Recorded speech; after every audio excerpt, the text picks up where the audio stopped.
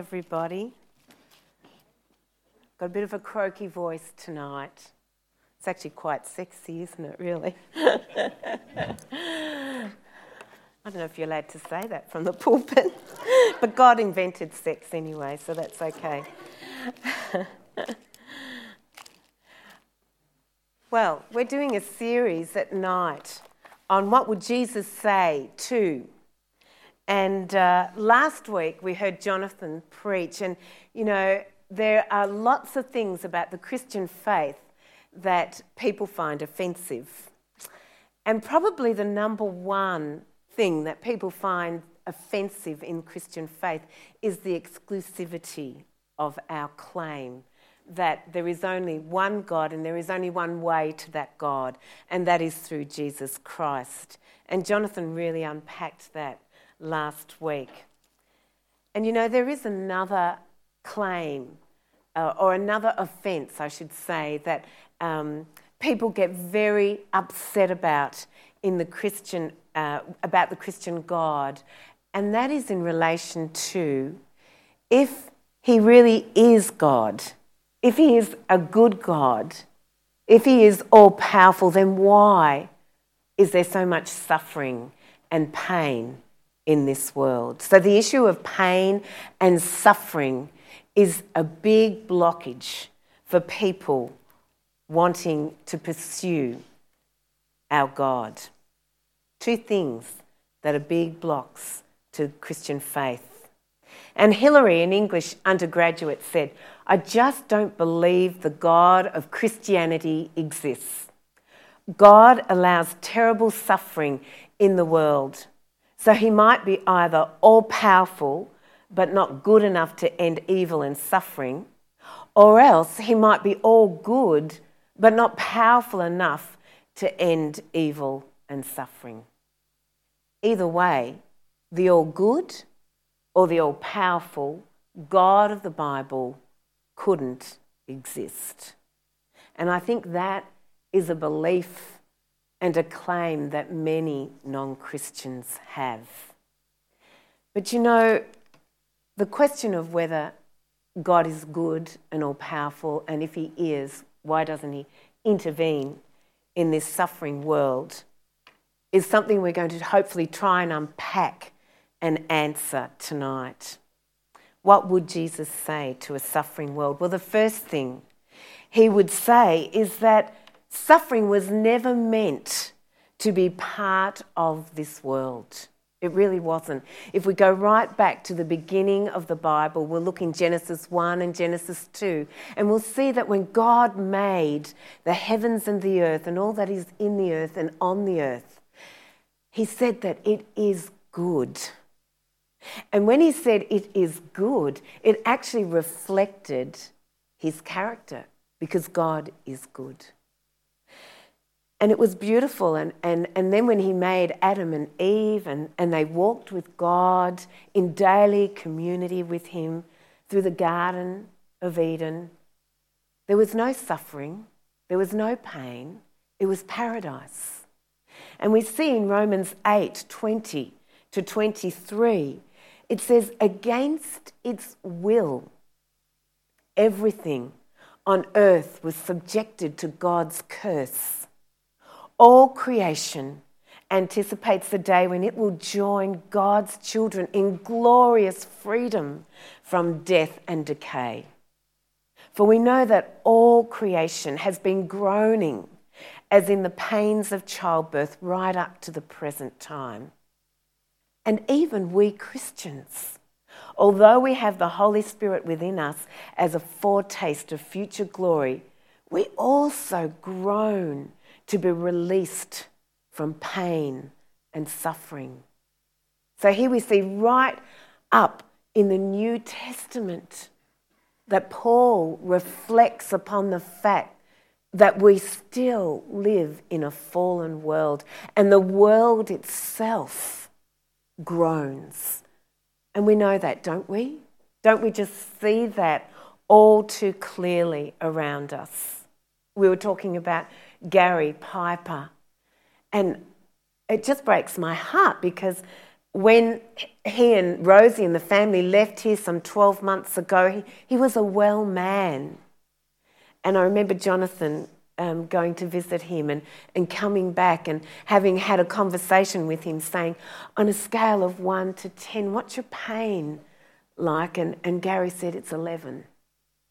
And that was one thing that they could not get under control, was the severity of his pain.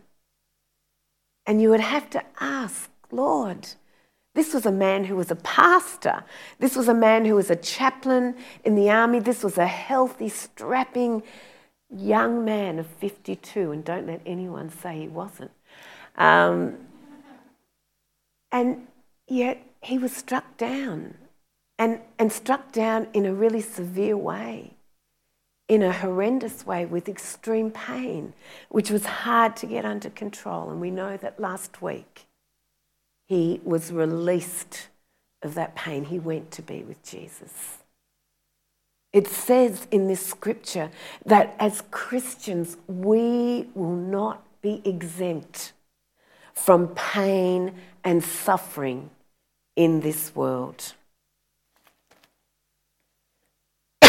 Excuse me. So, if God, just take a sip. If it wasn't God's intention for this world to experience suffering, then what happened, and how do we know that God truly is all-powerful, that he is the all-powerful God that we're led to believe, that he created the heavens and the earth and everything in it? Well, in Psalm 33, 8-9, it says, "Let all the earth fear the Lord. Let all the inhabitants of the world stand in awe of him. For he spoke, and it was done. He commanded, and it stood fast." There is no denying from Scripture that God is all-powerful. In Deuteronomy 4:35 and 39, it says, "The Lord, he is God. There is none else besides him. He is God in heaven above and upon the earth beneath. There is no one else." And in Deuteronomy 32:39, it says, "See now that I, even I, am he, and there is no God with me." When Moses was confronted with God and he said, "Well, who should I say sends me?" God says, "Tell them, I am send you. No other word, no other explanation, just I am. From our own experience and from Scripture, we know that God is all-powerful. And we also know that God is good. We know it from the first 2 chapters in Genesis when he said that everything that he created was good, and this goodness reflected his character. But in 2 Chronicles 7:3, it says, "He is good, and his love endures forever." And in Psalm 33:8, it says, "Taste and see that the Lord is good." I don't know about you, but I truly believe that in spite of my circumstances, many, many times, I truly believe those 2 statements, that he really is all-powerful and that he really is good. And so, to get our heads around this truth, that we can believe that and claim that, then why? Why doesn't he just come and stop the suffering and stop the pain in this world? Well, I think the first thing that we have to understand is the nature of suffering.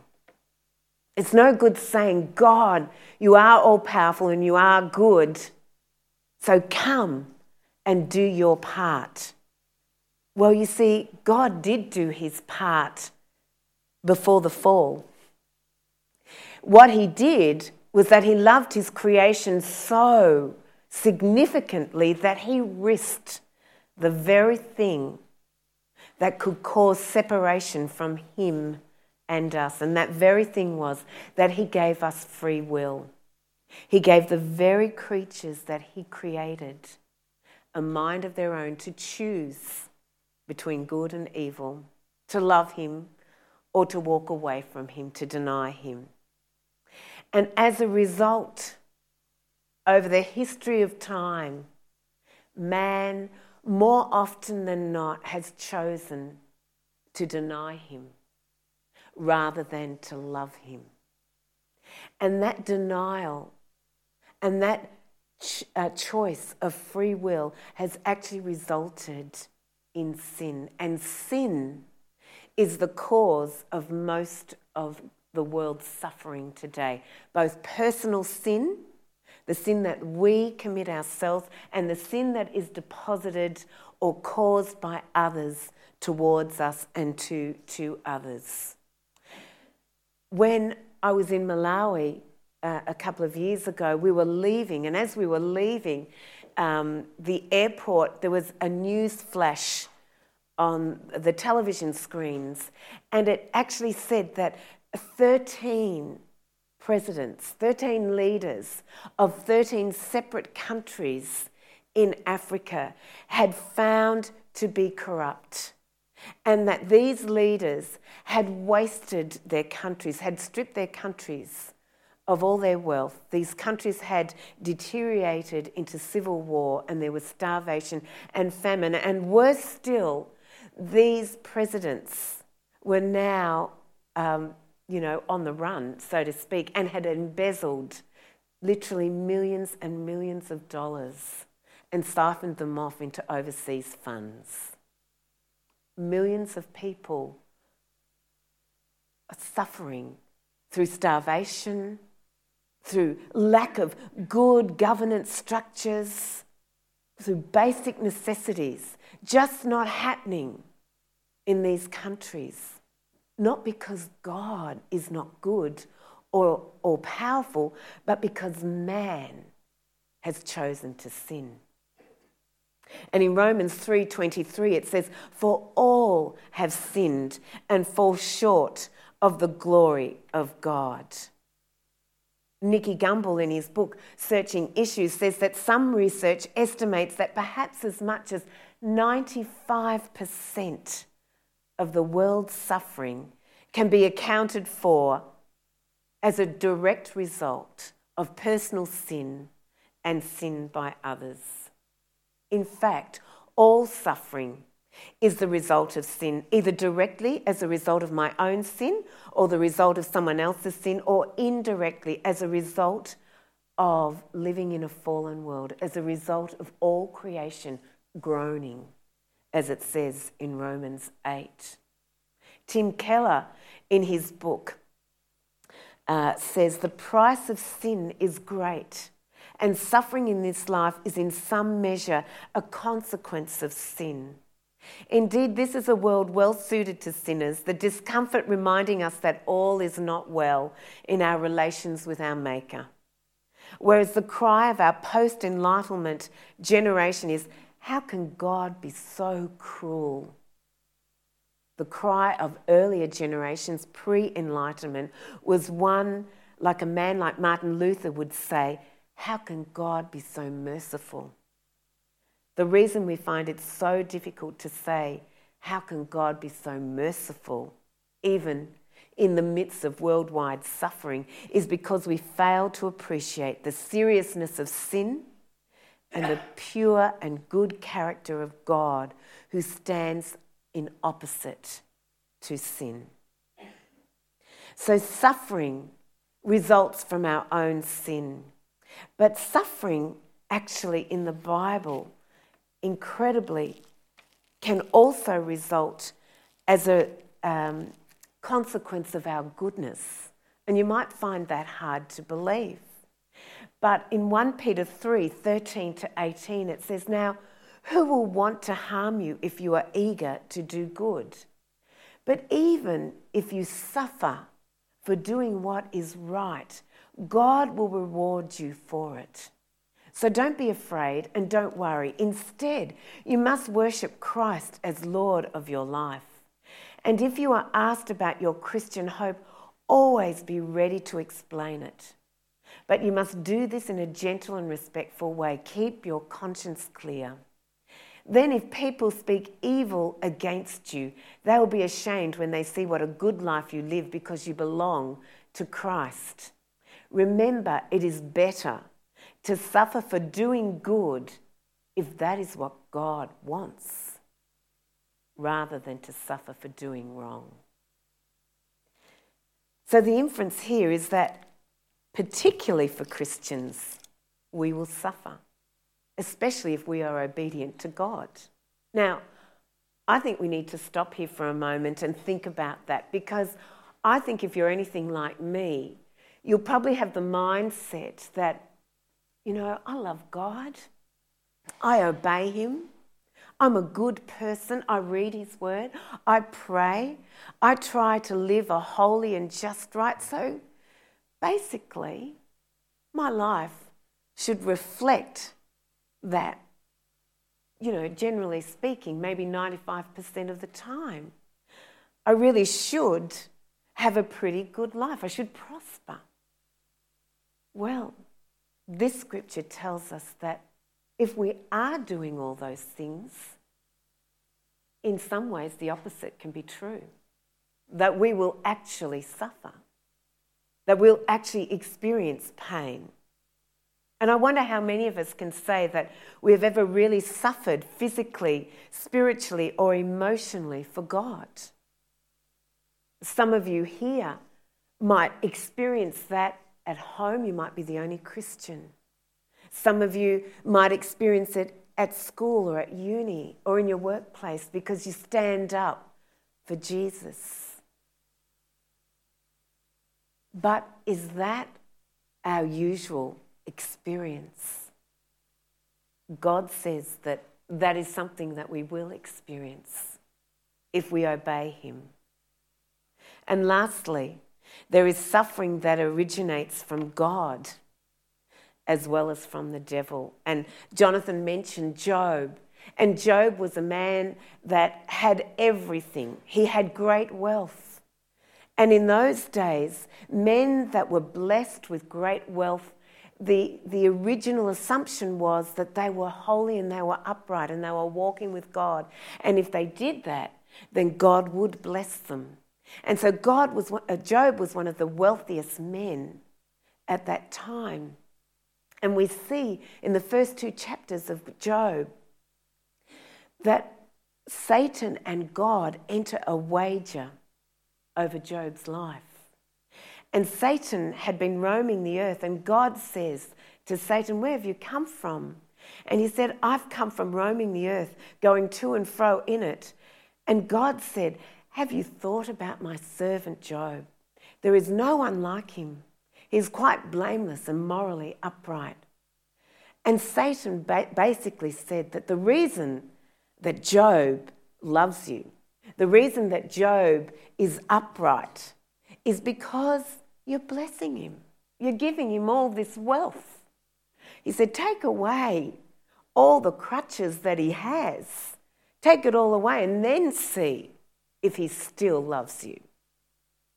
And so God says in chapter 1, verse 12, "Everything he has is in your hands, but on the man himself do not lay a finger." And we know from the rest of that story that Satan actually does destroy everything that belongs to Job.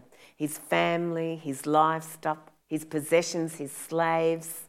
And in fact, he allows Job to be covered in these boils, and he ends up, the only thing he has to do is to throw ash, the ash that is left from all of his worldly possessions, and to throw it over him. And we would say, once again, I thought God was good. I thought God was powerful. What's he doing? Doing this to a man that loves him and that God loves as well. And I think we can be like that. I think we can often, in our own pain and in our own suffering, have the focus just always on us. We can look at our own circumstances and say, God, you're not fair. God, why me? God, I don't want this pain anymore. I don't want this suffering in my life. You are an unfair God. You are not good. And yet the book of Job is actually not a book primarily about suffering. Oh, it's all about suffering in one way. But the real heart of the book of Job is about a wager. It's about a gamble, and it goes right back to the first 2 chapters in Genesis, where God gambled and wagered his beautiful creation on the fact that they would love him even if he was absent from them or departed from them for a season. That their love was not dependent on what he could do for them, but that they would love him in spite of blessing, in spite of circumstances. And as we see in the working out of Job, Job comes to a point, as Jonathan said earlier, in Job 13:15. Job got to that point where everything was removed, including the blessing and including the presence of God in his life. And he had nowhere else to go. And he said, though he slay me, yet will I hope in him.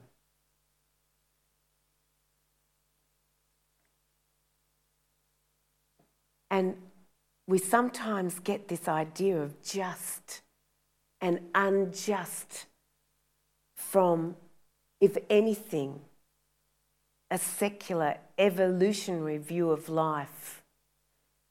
And we are immersed in an evolutionary secular view of life, which really at the heart of it depends on death, destruction and violence of the strong against the weak.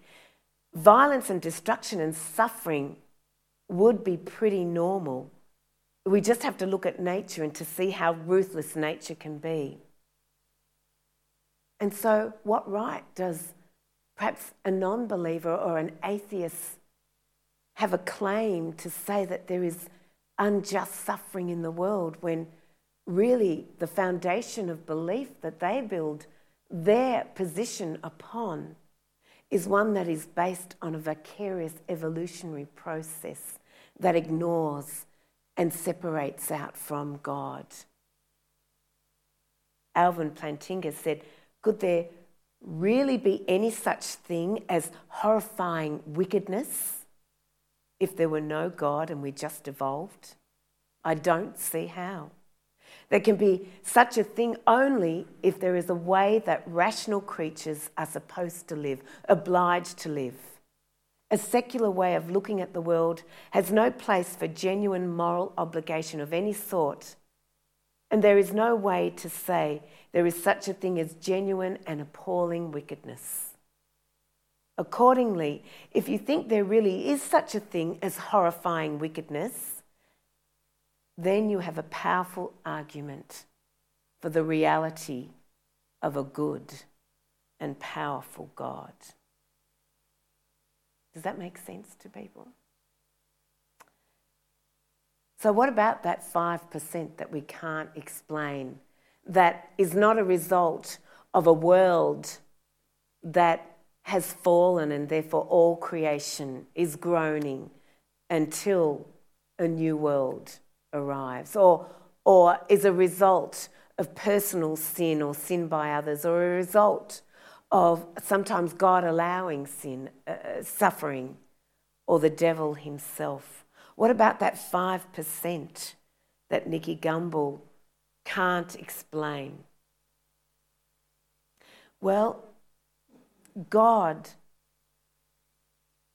doesn't let himself off the hook of human suffering, because in Jesus Christ, God experienced the greatest depths of pain.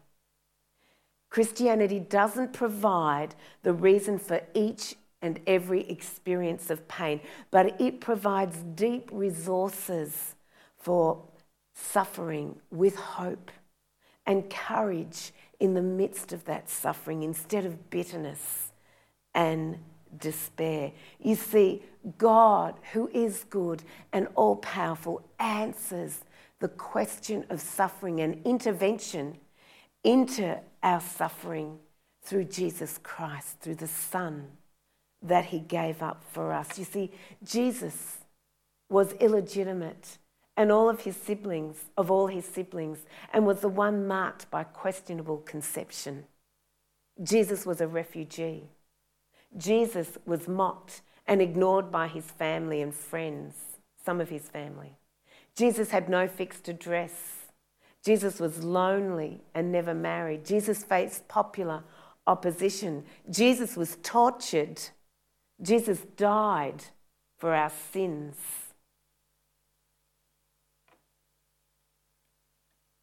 Jesus is God's answer to suffering. In 1 Peter 2, it says, he himself bore our sins in his body on the tree so that we might die to sin and live for righteousness. By his wounds you have been healed. God is not a remote God. He was not only willing to get his hands dirty, he was willing to get them pierced for us. Dorothy Sayers says in her play, The Man Born to be King, for whatever reason God chose to make man as he is, limited and suffering and subject to sorrows and death, he had the honesty and the courage to take his own medicine. Whatever game he is playing with his creation, he has kept his own rules and has played fair. He has himself gone through the whole of human experience, from the trivial irritations of family life and lack of money to the worst horrors, pain, humiliation, defeat, despair, and death. He was born in poverty and died in disgrace and felt it was all worthwhile. You see, we have a choice in the midst of our sufferings. We have a choice to come to the throne of grace because we have a high priest, as Hebrews 4:15-16 says, who is not unable to sympathise. And that word sympathise literally means suffer with our weaknesses. But we have one who has been tempted in every way, just as we are, yet was without sin. Let us then approach the throne of grace with confidence so that we may receive mercy and find grace to help us in our time of need. We have this choice. We can choose that in spite of our circumstances, God is truly good and all-powerful, and he exhibited that most definitely by his sending his son Jesus to die, to bear our sins on the cross at Calvary, so that death could be conquered, so that suffering and pain ultimately could be conquered. And we have a choice when we suffer. Do we go to the throne of grace, or do we choose to disbelieve and give up on God, as so many people do? My beautiful dad was raised in a very violent, abusive family. My grandfather was an alcoholic, and he was physically violent to my father and my grandmother. And my father used to stand between my grandmother and his father to protect my grandmother. And they were never raised in a godly home. There was no history of belief and faith in my family of origin. And my father, one day when he was a young man, after a terrible time of beating, went down to the front fence and he told me that he prayed to God, a God that he didn't know. And he said, if you're there, make this suffering stop. And the suffering never stopped. So unfortunately, he chose to disbelieve. he said that there is no God, that even if there is a God, he is not good and he is not all-powerful. Otherwise, he would intervene in the suffering. We can't always understand, but we know people's lives who have been transformed through suffering. We know that people that have gone through the fire of pain seem, and when they've chosen God, when they've gone to the throne of grace and mercy, they truly can say that they have experienced help in their time of need. And they have somehow been transformed as a result of that.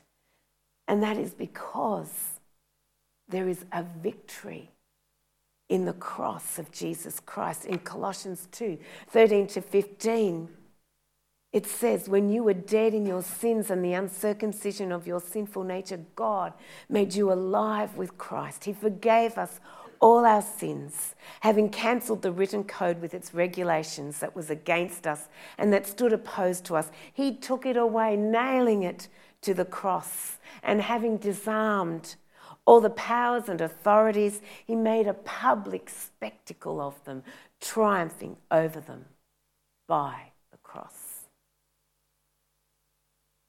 The question to the suffering of this world and how could a good and powerful God allow suffering, why doesn't he intervene, is answered through the cross. Prominent British pastor John W. Stott acknowledged that suffering is the single greatest challenge to the Christian faith. And he says, I could never myself believe in God if it were not for the cross. In the real world of pain, how could one worship a God who was immune to it? I've entered many Buddhist temples in different Asian countries and stood respectfully before the statue of Buddha. His legs crossed, arms folded, eyes closed, the ghost of a smile playing around his mouth, a remote look on his face, detached from the agonies of the world. But each time, after a while, I've had to turn away. And in imagination, I've turned instead to that lonely, twisted, tortured figure on the cross. Nails through hands and feet, back lacerated, limbs wrenched, brow bleeding from thorn pricks, mouth dry and intolerably thirsty, plunged in God-forsaken darkness. That is the God for me, he says. He laid aside his immunity for pain. He entered our world of flesh and blood, tears and death. He suffered for us. Our sufferings became more manageable in light of his. There is still a question mark against human suffering, but over it we boldly stamp another mark, the cross, which symbolises divine suffering. The cross of Christ is God's only self-justification in such a world as ours. And lastly, God not only answers the issue of suffering definitively in the cross for us now in our lives, but he also has a greater story for us in the future. You see, Jesus not only wrought for us freedom from sin and an opportunity to recover our former glorious hearts, but he also modelled extreme love in the face of suffering and a model for us to remain faithful in suffering as we too have a new hope. Jesus knew that by his death, those that believe would have eternal life. And this eternal life is where there is also a promise that all suffering will cease.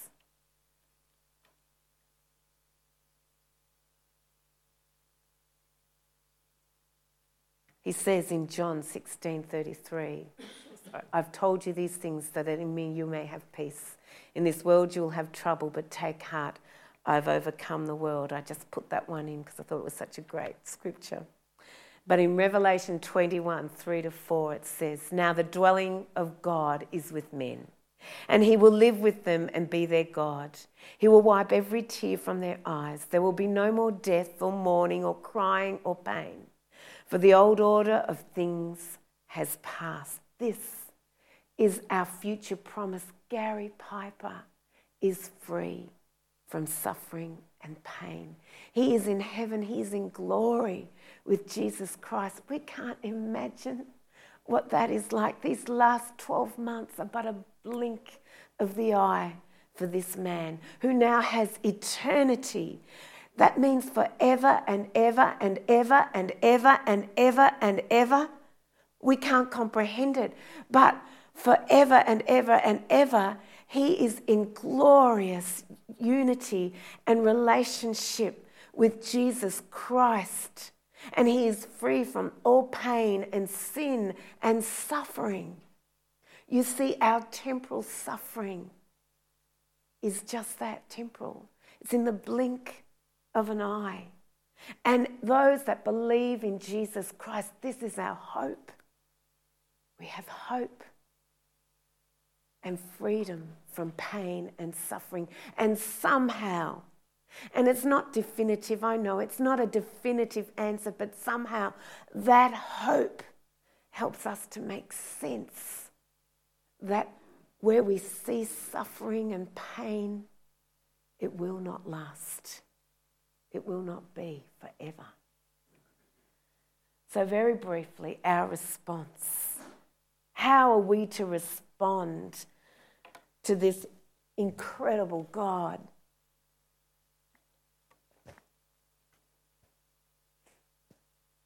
Sorry, I've got the tissues, I've got the water, and I've got the strepsils. So I think I'm right. How are we to respond to this incredible God? Well, through our suffering, we may become more caring, more sympathetic, and in a profound way, more whole as people.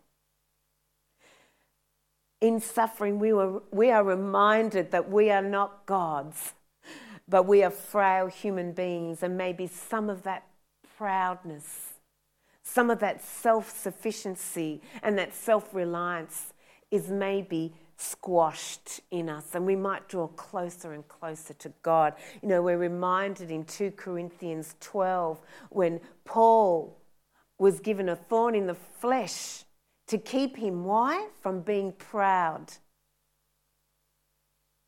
And he says, "My power is made perfect in weakness. My grace is sufficient." Our response, like Job, should be one of faith and worship in the midst of suffering. Job says, "Naked I came from my mother's womb, and naked I shall depart. The Lord gave, and the Lord has taken away. May the name of the Lord be praised." And that is what we were doing earlier tonight. We were praising God. Blessed be your name. Even in the darkness, when the darkness overwhelms, blessed be your name. Suffering can be a means into a deeper, more intimate relationship with the God who made us.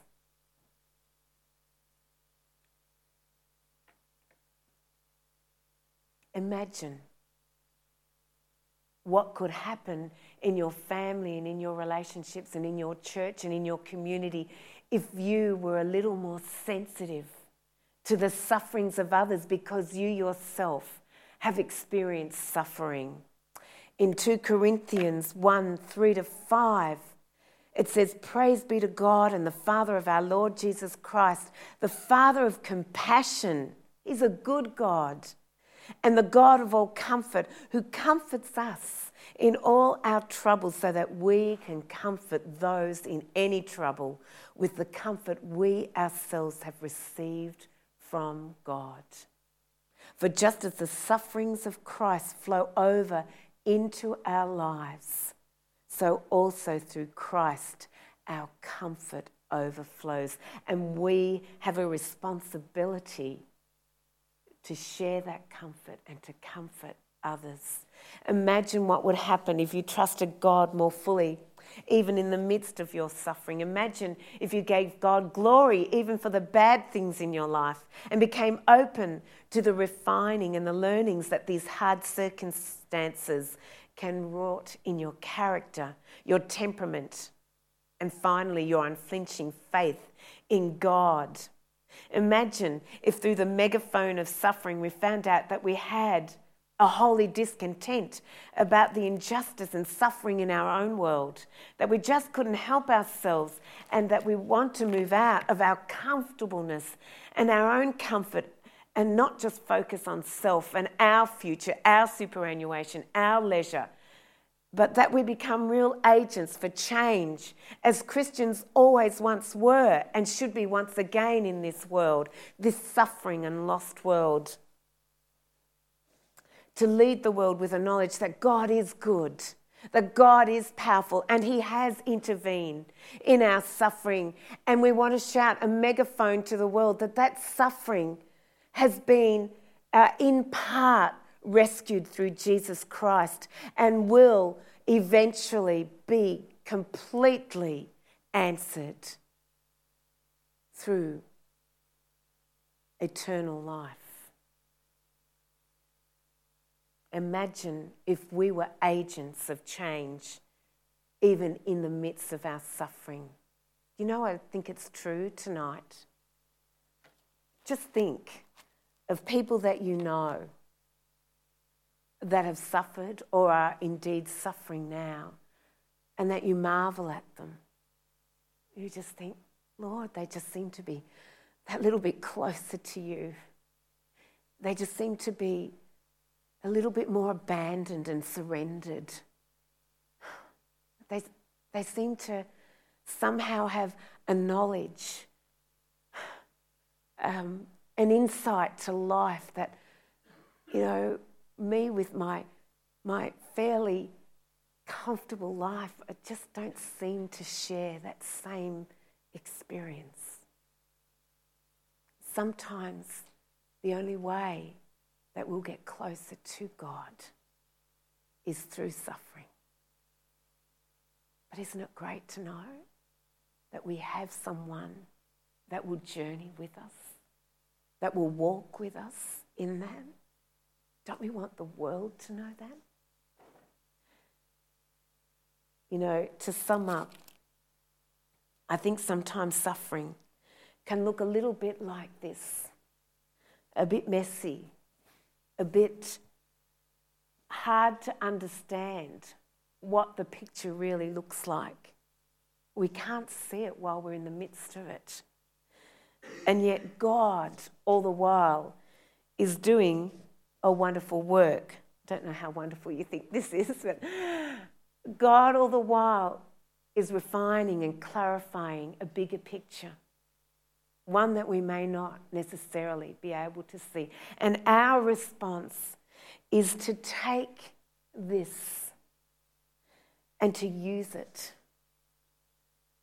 to be of service to those that are hurting, to come alongside like the towel and to help and support others even in the midst of our suffering, to praise God in our suffering. We may not, people tonight, have a definite or definitive answer for your particular suffering, but we certainly do have a God who demonstrates quite clearly that He is good, that He is all-powerful, and that without a doubt, through the cross of Jesus Christ and the promise of eternal life, He has answered the question of suffering and pain for us personally in a very deep and profound way. Let's pray.